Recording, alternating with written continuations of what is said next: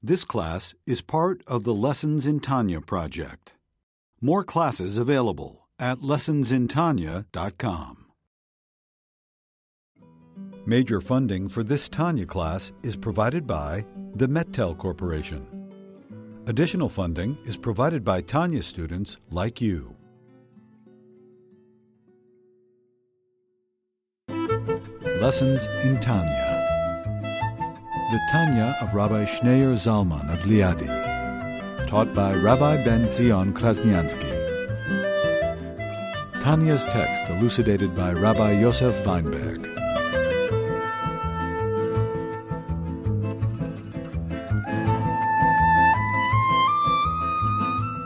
So this letter focuses on the 10 Sfirot, which is, of course, the foundation of the Kabbalah, based on the idea that we know Hashem.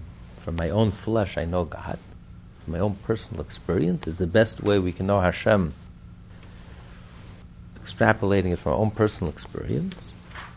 And the reason for that is because just like God fills all the worlds, the soul fills the body.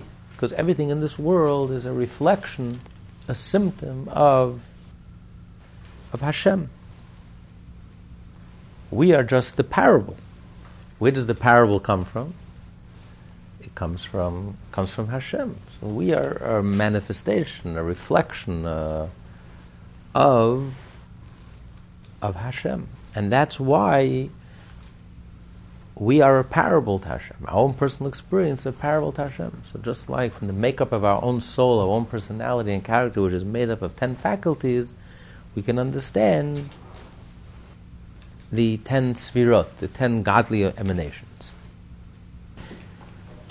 And the reason why the Jew specifically sees this connection, makes this connection, why do we view this world and ourselves as an example, as a parable that helps us understand and illustrates for us the divine, the spiritual, the godly? Because we're plugged in. Because the Jewish soul is plugged in. We're connected. As it says, that God blew into his nostrils. So God gave a piece of himself, his own breath. Our life, our soul is God's breath. Not like the rest of creation. The rest of creation is God spoke and the world came into being.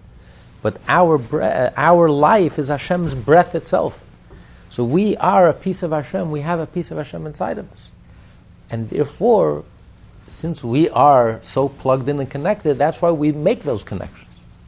Everyone else looks at this world, you don't see a connection. Either they come to a conclusion that the world is a maya, the world is one big illusion. There's nothing real about this world.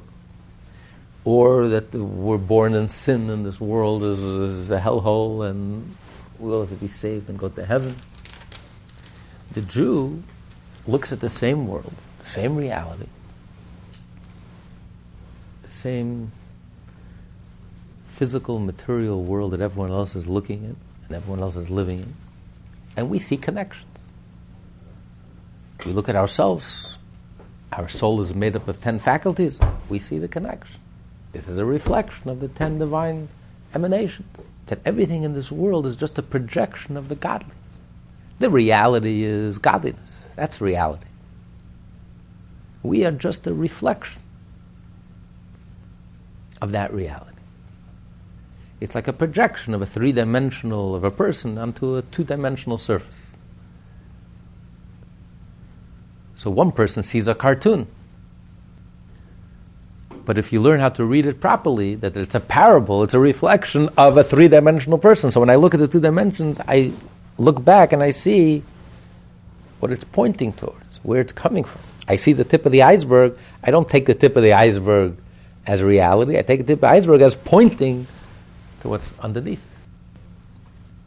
So a Jew looks at this world, including starting with ourselves, and everything we see, that everything is pointing to something deeper and greater, to something spiritual, to something godly. And everything in this world is just a reflection, a manifestation. The material is just a manifestation of the spiritual, of the godly, which is the true reality. So when you start looking at this world this way, it's a different world. You don't look at this world as a coarse, crass, stark, dense, material place. You look at this world as just a parable. Everything in this world is a marshal. It's a tip of the iceberg that's pointing to something deeper and something greater and something profound and something genuine and something real. Then this world is no longer a maya. This world is no longer an illusion. If you take this world for granted, if you just take this world as is, then this world is really a nothing. Then this world is just a lie, a distortion. Then this world is a dark place, a coarse, crass, dark. But when you read this world correctly, and you realize everything in this world points to some truth, deeper truth, a spiritual truth, a godly truth, everything is just a marshal. It's a parable. Because everything in this world is just a manifestation of its source, something spiritual, something godly. Nothing just happens, nothing just is. The lion is a manifestation of the heavenly lions. The attributes, the characteristic of a lion manifests the heavenly lions, the angels who are compared to the lions, the face of the lion. Everything in this world is really a manifestation of something spiritual, of something godly. So when you learn to read it correctly, then it's a different world. Suddenly this world becomes a good place, a friendly place, a godly place, a genuine place. Because it is a genuine reflection of something much deeper and greater. But if you disconnect it and you just take the world at face value, then this world really is nothing. So because the Jew, because our soul is the breath of Hashem, a piece of Hashem, that comes from within Hashem, because we have that connection, we're naturally connected. Therefore we see connections all over. Whatever we look at, we see a divine connection, a godly connection. We realize that reality is not what we see. Reality is the spiritual. Reality is the godly. We are, not that we're an illusion, we are a reflection of that reality. And once you put everything into the right place, into the right perspective, then everything becomes real. Everything becomes meaningful. Our lives, everything around us. And we're able to discover and connect the world around us. Because we are connected. And that's what he's going to say now. That's where we left off, that every single Jewish soul, from the greatest to the smallest, is connected, is godly. And because we are godly, and because we are naturally connected, we have that window to the soul, so to speak. Therefore, we are able to sense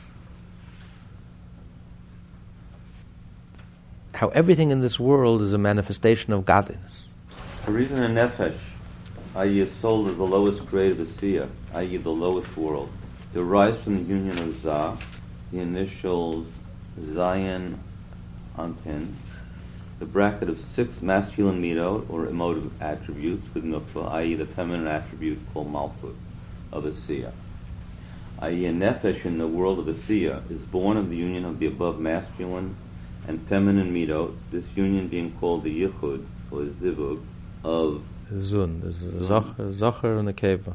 Male, masculine, and feminine. Which is an acronym for Zah v'nukva.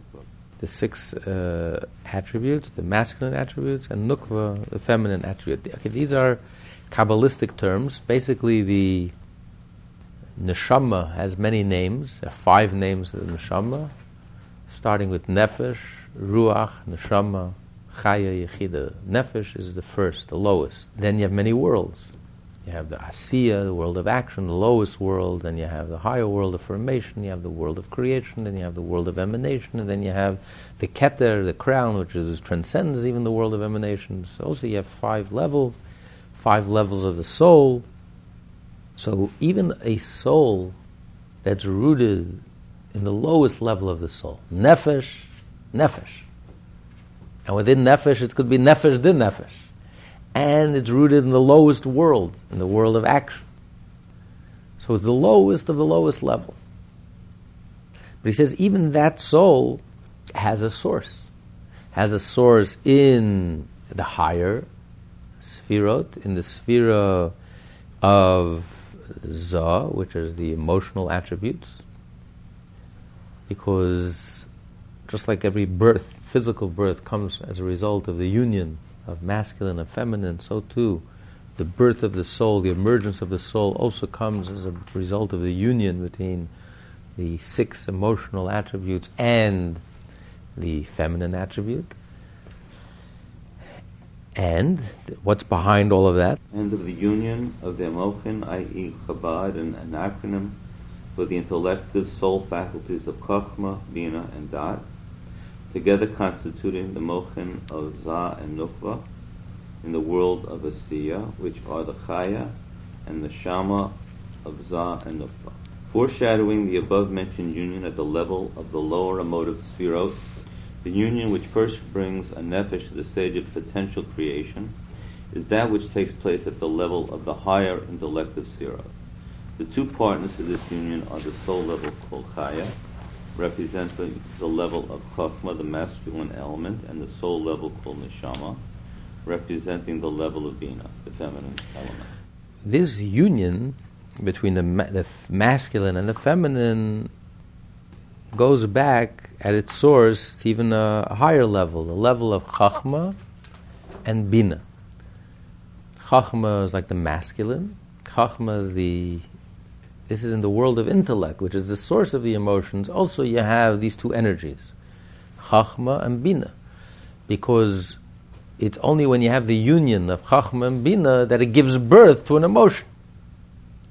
And then when the emotional attributes come together, are united, there's the 6 masculine emotions and then the feminine emotion, that gives birth to the child. So first it begins in the intellect. So you have, in order to give birth to the emotions, first you have the level of Chachma. Chachma is like the initial burst, the spark, the eureka moment, the bolt of lightning. And that's more like a general sense, just like the masculine. It's almost like the sperm. It's just a potential. It's formless. It's not yet developed. It's just the initial burst, the initial spark, that contains the potential. And then comes the Bina, which takes this spark and develops it until it becomes to a full-fledged, articulated concept and with details, and so the potential is now actualized and now is defined and developed, and that takes time to take from that initial concept, raw concept, from that sense of Chachma, and to find the right words and language to articulate it, to express it, to capture it. And it's only then, when you marry the 2, the Chachma, the union of Chachma and Bina, it's only as a result of this union that you give birth to the emotions, because each one has an advantage over the other. You need both together. Because Chachma has that initial excitement, that the entrepreneur, the person who's innovative, creative, that burst of creativity. There's an energy there. There's an excitement. There's a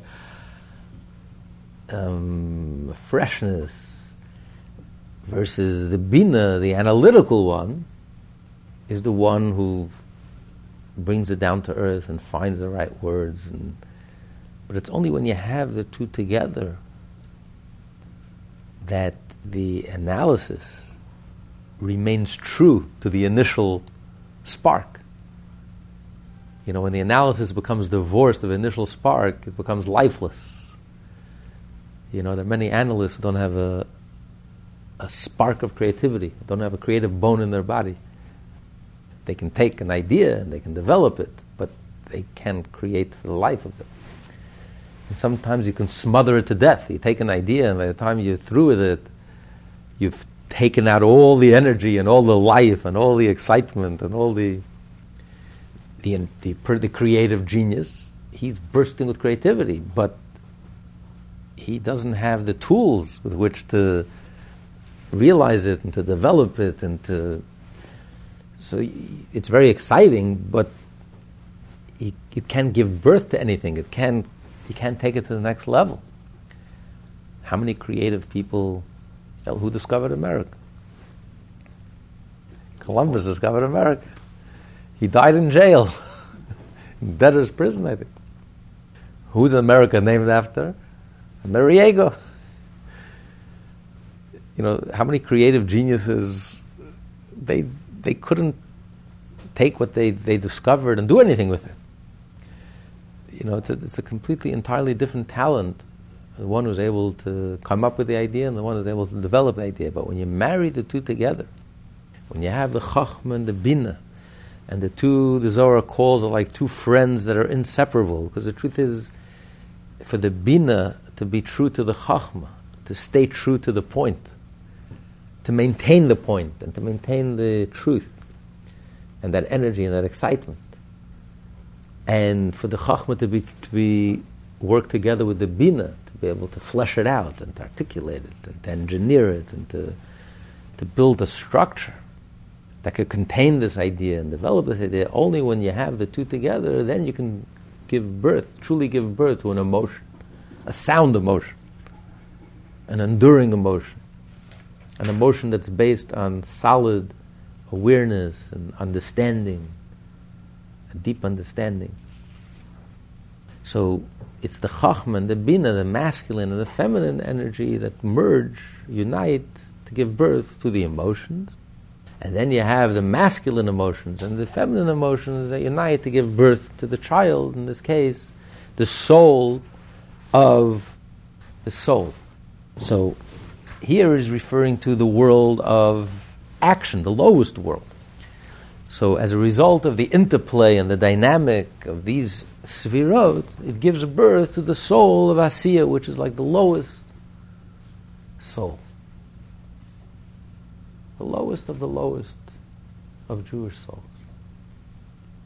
A person of action, a person who doesn't have within him, you don't see overtly, you don't see any deep emotions, and you surely don't see any profound awareness, or let alone the deeper and higher levels of the soul. All you see is a simple, practical person. Doesn't have the capacity for any depth, for any deep emotions or deep understanding. Just a nefesh of Asiya, a soul of action. He's practical, he's down to earth, he can get things done, that's about it. So even this soul, he says, thus, in conclusion, thus even a soul is merely of the level called nefesh, comprises all the sphere of the world of Asiya, Chachma, Bina, Zah, the six emotive attributes, and Nukva, Malchut. What goes into every soul? Every soul is a result of a process that begins with the Chachma and the Bina, which gives birth to the emotions, and then the emotions coming together and uniting and giving birth to the souls. Every soul contains within the soul 10 sfirot, 10 faculties. That's why we are comprised of 10 faculties. Because we are a reflection. Every Jewish soul is a reflection of the 10 faculties, godly faculties. And that's the faculties of the world of Asiya. These in turn are the external aspect of the Kalim, of Zah and Nukva of Atzilut. The Kalim of Zah and Nukva of Atzilut illuminate and are infused within the Sfirot of the world of Asiya. The Sfirot of Asiya are thus the external aspect of the Kalim of Zah and Nukva of Atzilut. So the 10 Sfirot of all the worlds, the world of creation, of formation and action, the 10 Sfirot themselves are godly. They're God's Sfirot. But in the world of Atzilut, in the world of emanation, you have the lights of the Sfirot. And that's why the vessels are almost not detectable and not discernible, because it's illuminated with the light, which is a reflection of the infinite light. So there you sense more the light. But in the worlds of creation, formation, and action, there it's more the what you sense more is the vessels that concentrate the light and contain the light and concentrate the light and filter the light. So you are getting the godly light, but the way it's filtered and concentrated through the vessels of Atzilus. And these make up the 10 Sfirot of each and every world. So the lowest world, the world of action, are like the most external aspect, most external manifestation of the vessels of Atzilus, where the godly light is filtered, but nevertheless, it's still the godly light. The world of Atzilus is the world of emanation. So the 10 Sfirot, these are all connected and unified with Hashem, with Hashem's infinite self. So even the lowest level, even the most external level, the most external of the external, even that's still connected and still godly.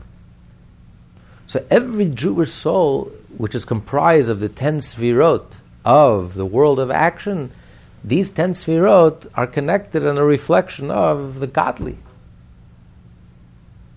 So we are comprised, our substance is godly. The very being, the very making of our soul is truly godly. And they, the Kalim of Atzilut, are truly divine. For in them radiates the infinite Ein Sof light, which is vested and concealed in the Chachma of Atzilut, for reasons explained in the Alter Rebbe's note to chapter 35.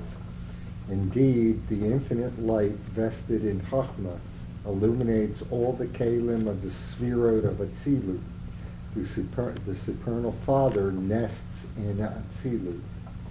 And he, the infinite Ein Sof light, and his Kalim are one in Atzilut. Since the Sfirot of Atzilut are the internal aspect of the Sfirot of Asiya, the infinite Ein Sof light is thus vested within the Sfirot of Asiya. What he's saying here is that although, in truth, everything in this world is really a parable, everything in this world points to something godly, to something spiritual. Everything is a mashal. For example, the lion. The lion, where do lions come from? Soul of the lion. They originate in the angels that are called the face of a lion. In the vision of the chariots, Ezekiel describes the angels as Pnei Aryeh. And that's why we have lions in the ark. Many of the parachas, many of the curtains in front of the ark. Why would we have a non-kosher animal in the shul? Because it's a reflection of the chariot of Ezekiel. Because in heaven, the lions are very holy. But the way the lions come into this world, lions are not so holy. Lions are lions. Lions are predatory animals.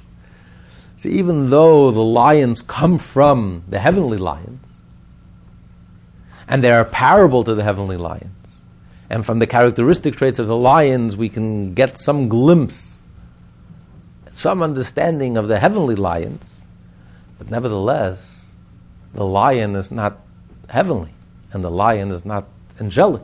A lion is a wilde chaya, the king of chayas, the king of wild animals, dangerous, predatory animals. You have a pet as a lion, he damages, you're liable. He's a wilde chaya. You can't contain him. He's a wild animal. No one's going to say that the lion that you're looking at in the zoo, that this lion in the safari is the heavenly. You're not looking at him and you see Malach Michal, Malach Gabriel. I don't see Malach Gabriel in this lion, the angel Gabriel. Yes, a certain characteristic traits and certain things that reflect, but the way it comes down into this world, it's a lion, it's a chayera, it's a wilde chaya, not kosher animal, a predatory animal, the king of non-kosher animals. So it's not the same. However, with the 10 Sfirot, when Job says, from my flesh I know God, that from my 10 faculties that are in my own soul, from that I know God, I can understand the 10 Sfirot, he's saying something much deeper. Everything in this world is a parable. Everything in this world has an origin, a source, a root in heaven, in the spiritual, and in the godly. Otherwise it couldn't exist. Everything that exists in this world comes from a deeper source. But here it's much more intimate, it's much deeper. The reason why I can know God from my own soul, from my own 10 faculties, I can have an understanding of Hashem's 10 Sfirot, is because my soul comes from the 10 Sfirot. This is my substance. I am made up of the 10 Sfirot. Where does my soul come from? Every Jewish soul, even the lowest Jewish soul, the nefesh of the world of Asiya, from the lowest level of Malchus of Asiya. Where does it come from? It contains within it all of the 10 Sfirot of the world of Asiya, which comes from the world of Atzilus, the world of emanation, which comes from and is rooted in the Chachma, which is the window to the infinite. So the infinite light penetrates every soul. So our soul, that's our substance. We are made up of godliness. So it's not like from the animal I'm trying to understand the heavenly animal, the heavenly lion, from the physical lion. This is the very stuff that we're made up of. We are made up of godliness. We are made up of the 10 Sfirot. That's what we're constituted of. That's what we are. So if you understand your own soul, you understand your own experience, this is godliness, where godliness has come down. God has breathed, has given His breath, that's my life. And the lowest Jewish soul has that breath as its very life and the very substance. So therefore we can know God from the inside out. From my experience, from my own personal experience, my own flesh, I know God. Because from the inside out, I am. We are God. We are a reflection of God. That's what we're made of. That is our very substance. So it's not two separate things that are disconnected. The lion is disconnected from its source. It has fallen very far from its source. But nevertheless, there's still traces. There's still, ultimately, that's the root of the lion. So I can use it as a parable to help me understand something, somewhat, of the spiritual. But there's a disconnect. The physical lion is disconnected from the angels, from the angel Gabriel. Here he's saying there's no disconnect. We are godly. Our soul is godly. Our substance is the 10 Sfirot. So even as the soul comes into this world, as the soul, as the unification of the Zah and Nukva give birth to the soul, that soul is nothing other than an extension, a reflection of that godliness. So there's no disconnect. There's no rupture. And therefore I can know God because we are godly. So I'm not understanding something foreign to me or alien to me or something distant. This is our very substance. And that's why we naturally respond to godliness. And that's why it permeates our very being. You ask any Jew, how you doing? Baruch Hashem. Not so good. But Baruch Hashem. It's part of the language. I'm asking you about your business. I'm asking you about your health. What are you bringing Hashem into the business? Did I ask you about how your Torah study is going? How your prayer and meditation are going? How your mitzvot are going? I'm talking about your business, your life, your wife, your children. And yet it's like part of the conversation. It's a normal, Baruch Hashem. You write a letter, Baruch Hashem. It permeates everything because it's so natural, because we're so plugged in. What do you mean? Of course, everything is Hashem. It's 24/7. It's everything that I do and everything that I have and everything that I'm involved in. Hashem is... It's so instinctive because that's our substance. We are godly. We are plugged in. There's no disconnect. There's no interruption. There's no fall. The very breath of Hashem breathed into Adam's nostrils. Our soul, our life is Hashem's breath. That constitutes our being. That's what we are. That's who we are. That's my personality. That's my character. That's the 10 faculties of my soul. That's my intellect, my brains, my emotions. That's who I am. So it's not a parable. It's a distant. There's no interruption. This is what I am. This is who I am. And that's why from my flesh I intimately know God. From my own personal experience I can immediately sense and appreciate and realize Hashem. Because we are nothing other than that godly energy in life. It's a little hard to grasp this whole discussion, about from my flesh I see God and all of that, and to learn the Sefirot this way, because we don't have the full terminology. We have to go back and learn chapter 7 and those other chapters, the Zah, Nuk, Nikva, all these terms.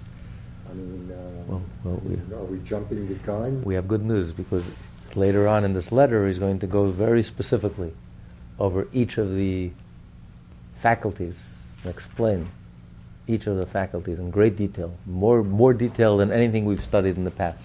Mm-hmm. So we're in for a treat.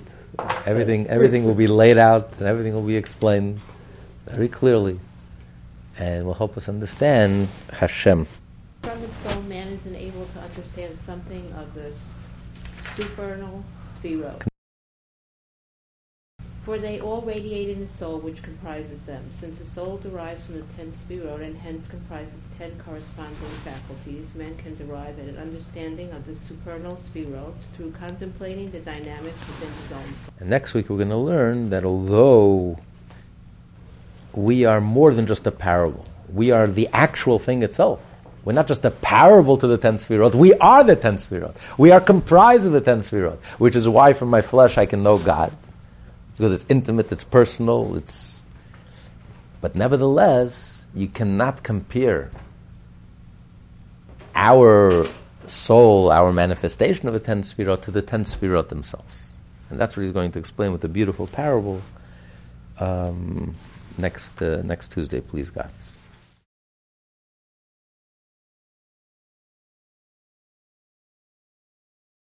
You're talking about the ultimate person that says Baruch Hashem and is connected to God. That's the ultimate level of what a person should be, but that's not realistically what people are. So, and in how what do you call them, disconnected as well? I mean, Hashem breathed life into every human being, but what you're talking about, the ultimate human being that thinks that they're connected to God, but the average person doesn't think that way. As a matter of fact, I would say that animal behavior is probably better than human behavior, at least in the times that we live in right now. At least an animal was born with instinct, and God only expected so much for an animal. An animal does live up to the expectations of God, because really they don't commit any sins. They live according to what their instincts are. But a human is a constant disappointment to God. Well, today there's a lot of, I would attribute it more to ignorance. Because this instinct that Jews have had throughout all ages, and not only educated Jews, even uneducated, everyone, throughout, the Baruch Hashem is so much a part of our language. If you don't find it today, it's only because of ignorance. The Jews, due to no fault of their own, never had a Jewish education, and never, they weren't brought up with it, they weren't exposed to it. But instinctively and naturally, this comes so natural to us that even without education, it's like, the simplest person, the most uneducated Jew, this is the language. Baruch Hashem, Hashem, Hashem here, Hashem there. Everything is Hashem without even, it's not premeditated. It's like, it's just so natural and instinctive. So if you don't see that today, it's only because, I would say it's mostly 90% because of ignorance, due to no fault of their own. But you're definitely right about the humans and animals that we learned in the first part of the Tanya, in chapter 24, that why man is the lowest creature. That's why we were created last. Not only if we actually sin, the fact that we could even sin. Like you say, animals, they can't even sin. The fact that we could sin and transgress and rebel against Hashem, our Creator, reduces us already to the lowest. When man falls, we're lower than the lowest. On the other hand, it's a double-edged sword. we also have the potential to rise even above the angels when we exercise our freedom of choice and we choose to do the right thing. Despite our challenges, we're much greater than the angels, because angels are also just instinctive. Angels don't either have any freedom of choice, so they're just following their instinct. When a person, despite all the odds and despite all the challenges from within and from without, and yet chooses wisely and chooses to do the right thing, this elevates us way above the angels. So it's because we are godly. That's why we have freedom of choice, and that's why we are higher than the highest or lower than the low. So it's right, and it's because we are essentially godly. And that's really the story of the Jewish people. That's why our history is marked by extremes. There's nothing in between. It's either a Tisha B'Av or an Exodus from Egypt, which are the same day. Or it's a Holocaust, or it's a 6-day war. It's Oslo or Mashiach. There's nothing in between with us. It's extreme. Either, we're bringing communism into the world that almost destroyed half of the world, or we're bringing Torah into the world, and Yiddishkeit, and holiness, and godliness, and goodness, and truth. There's nothing in between. Why is that? Because we are godly. So because we have, it's like you have a nuclear energy in your hand, so you can't just ignore it. You can't play neutral. Either you're going to light up New York City with it, or you're going to destroy New York City with it. When you have this godly energy, this powerful energy, this insatiable, either you're going to revolutionize this world and bring Mashiach and make this world to a godly world, or God forbid, you're going to wreak havoc in this world and destroy the world. And bring terrorism into the world. I have one more question. Didn't God breathe into every single soul? I mean, it wasn't necessarily a Jewish soul that he breathed life into. It just that he breathed life into a human. But according to the Zohar, according to Kabbalah, Adam was the primordial, like the ultimate soul of the Jewish people, the soul of all the Jewish people. That says Atam Kriyim Adam. The Talmud says Adam refers to specifically the Jewish people. So this idea, and that's why it was Avraham who took the essence of Adam, and that's why Adam and Chava are buried with the patriarchs and the matriarchs. They're not universal. They belong to the whole world. They don't. Mm-hmm. Because the world belongs to Noach. Noach, that's why it's called 7 Noahide laws. Noach is one of the reasons, because Noach, besides he was given the 7th law, and he completed the 7 Noahide laws, because every human being is a descendant of Noach. Noach was like Adam. Right. He's the only survivor. Noach was a non-Jew. And he created the image of God, and that's why we look up to every human being. Every human being is created in the image of God, and Noach is the ultimate role model, and God spoke to him. But Adam, this quality of breathing into his nostrils, that our very soul is God's breath, and that we are a reflection, an extension, so to speak, of the divine Sfirot, which are rooted in the infinite, in godliness. This complete, which explains the Jews' potential for complete egolessness and true self-sacrifice. Throughout the ages, this only comes from that godly essence, which is unique, which Hashem breathed into our nostrils. And that's why the Jew is so plugged in, the Jew is so connected, and you see that in the Baruch Hashem. And you see that in the fact that we see all these connections. Why doesn't anyone else see all these connections? We see these connections everywhere. Because we are so connected. Internally. From my flesh I know God. So to us it's not something strange or different or foreign or alien or out there. It's within us. We sense it. We feel it. It's alive for us. It's real for us. That's why a Jew gets excited. When you see something godly, we get excited. We dance in Simchas Torah. You hear something godly. The smallest thing, we respond. Ah, what a miracle. Someone who's not connected, you hear the greatest miracle and will poo-poo it. Don't get so excited. There's a natural explanation. The high tide, low tide. A Jew, the smallest miracle. I found a parking space. Thank God. That's a big one. That's a big one. That is a big one. So, Rabbi, does this have anything to do with the fact that the Jewish neshamot is comprised of different spiritual elements, and the neshamot of the rest of the goyim, the rest of the other nations, like the Jewish neshama has ruach, neshama, nefesh, and the goyim don't have, what is it? They don't have a neshama. They have ruach and nefesh. Well, that's the point. Everything in this world ultimately is rooted and comes from the spiritual, from the divine. But God created the world in a way that the world is disconnected. The world doesn't sense that connection. That connection is concealed, is hidden, is concealed. It's not. You look at the lion is not the heavenly lion. Don't delude yourself. Don't bring the lion into your house. So, everything in this world is a reflection of, but there's a disconnect. The point that he's making here, we're learning today, is that by the Jew there's no disconnect. As we are, as is, our soul is plugged in, is connected. Even the lowest level is just plugged in and connected. It's the same thing. It's the divine energy. It's the 10 sefirot itself that have come down and given birth and extended itself into us. So we are godly. And that's why the non-Jew treats the Jew differently. Because they know that the Jew is different. They sense it. There's something different. You're not like us, and you never will be. They can't explain it, but they just sense it. You're different.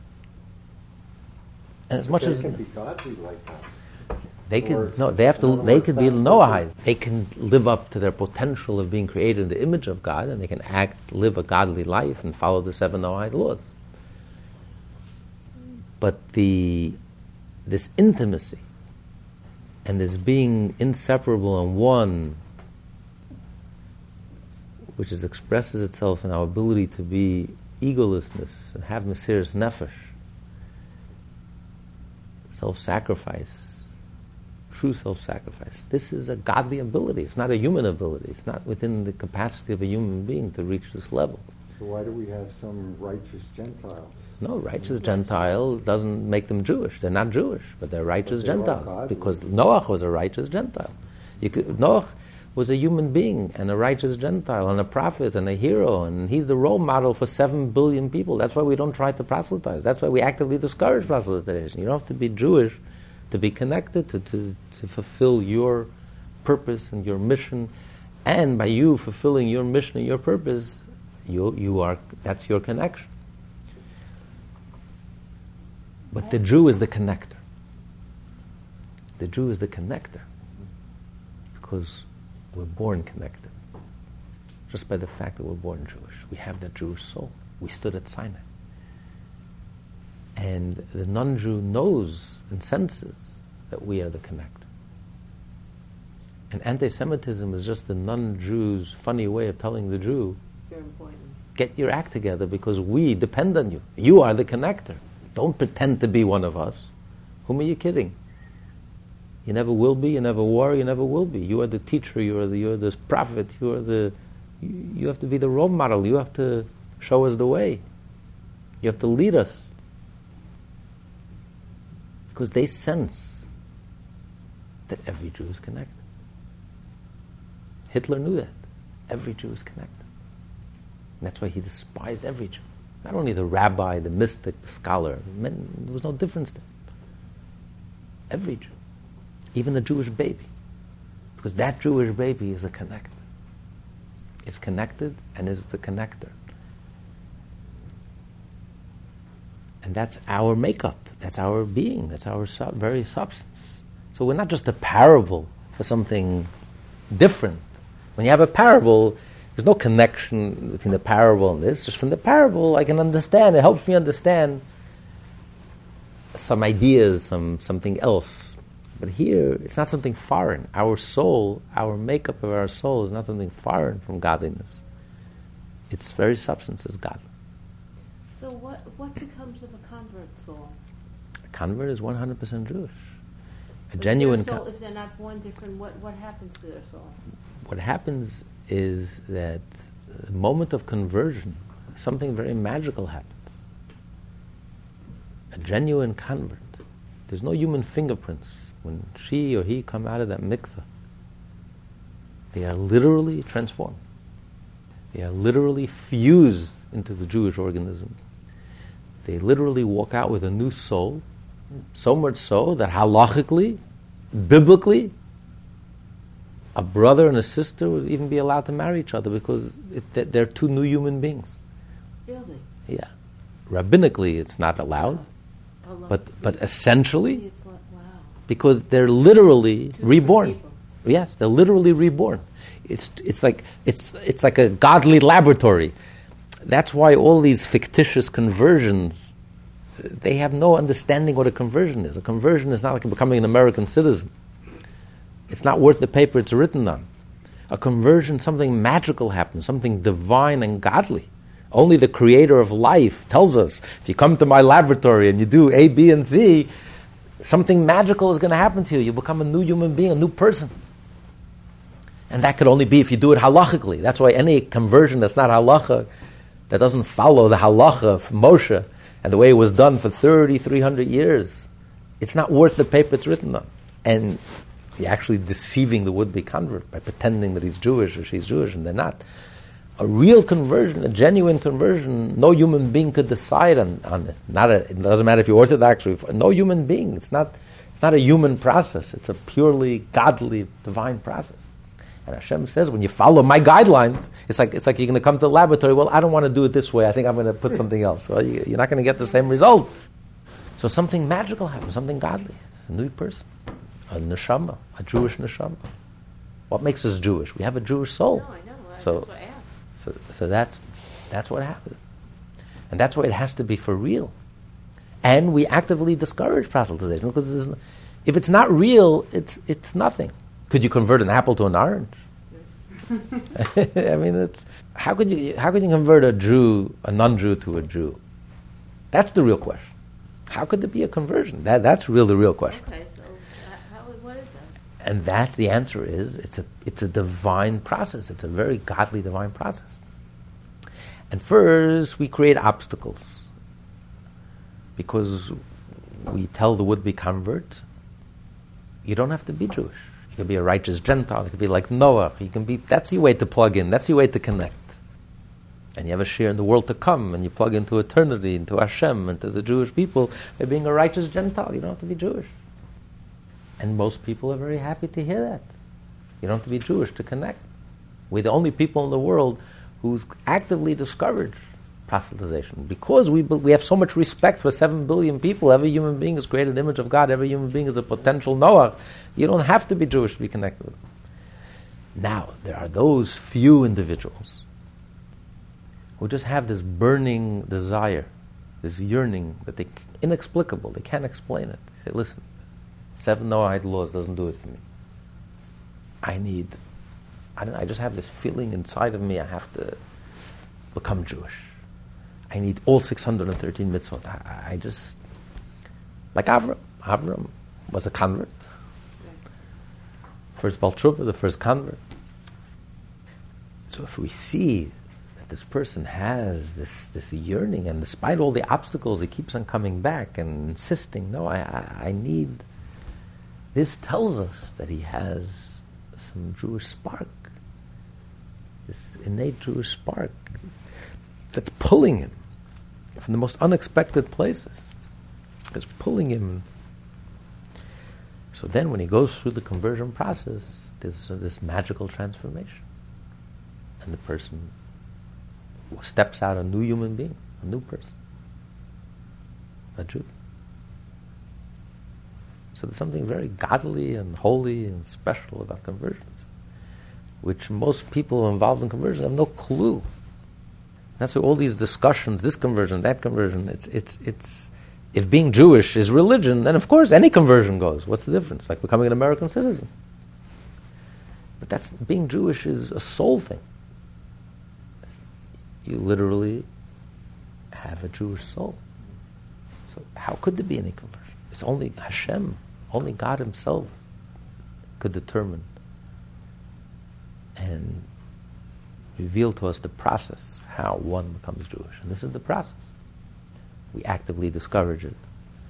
And when you see that despite all that discouragement, the person insists, I need to become Jewish. I just need to. Every fiber in my being, every bone in my body, I just can't explain it, but I just have this pull, this I have to, 7 Noahide laws are not enough for me. To be Noach is not enough for me. I need to be connected to Avram, to the Jewish people. Then, when he goes through the process, the halachic process of halachic conversion, then the person who steps out of the mikveh is a new human being, brand new human being, like a baby that's born, brand new person. The whole DNA has changed. Everything changed. We can't see it. We don't understand souls.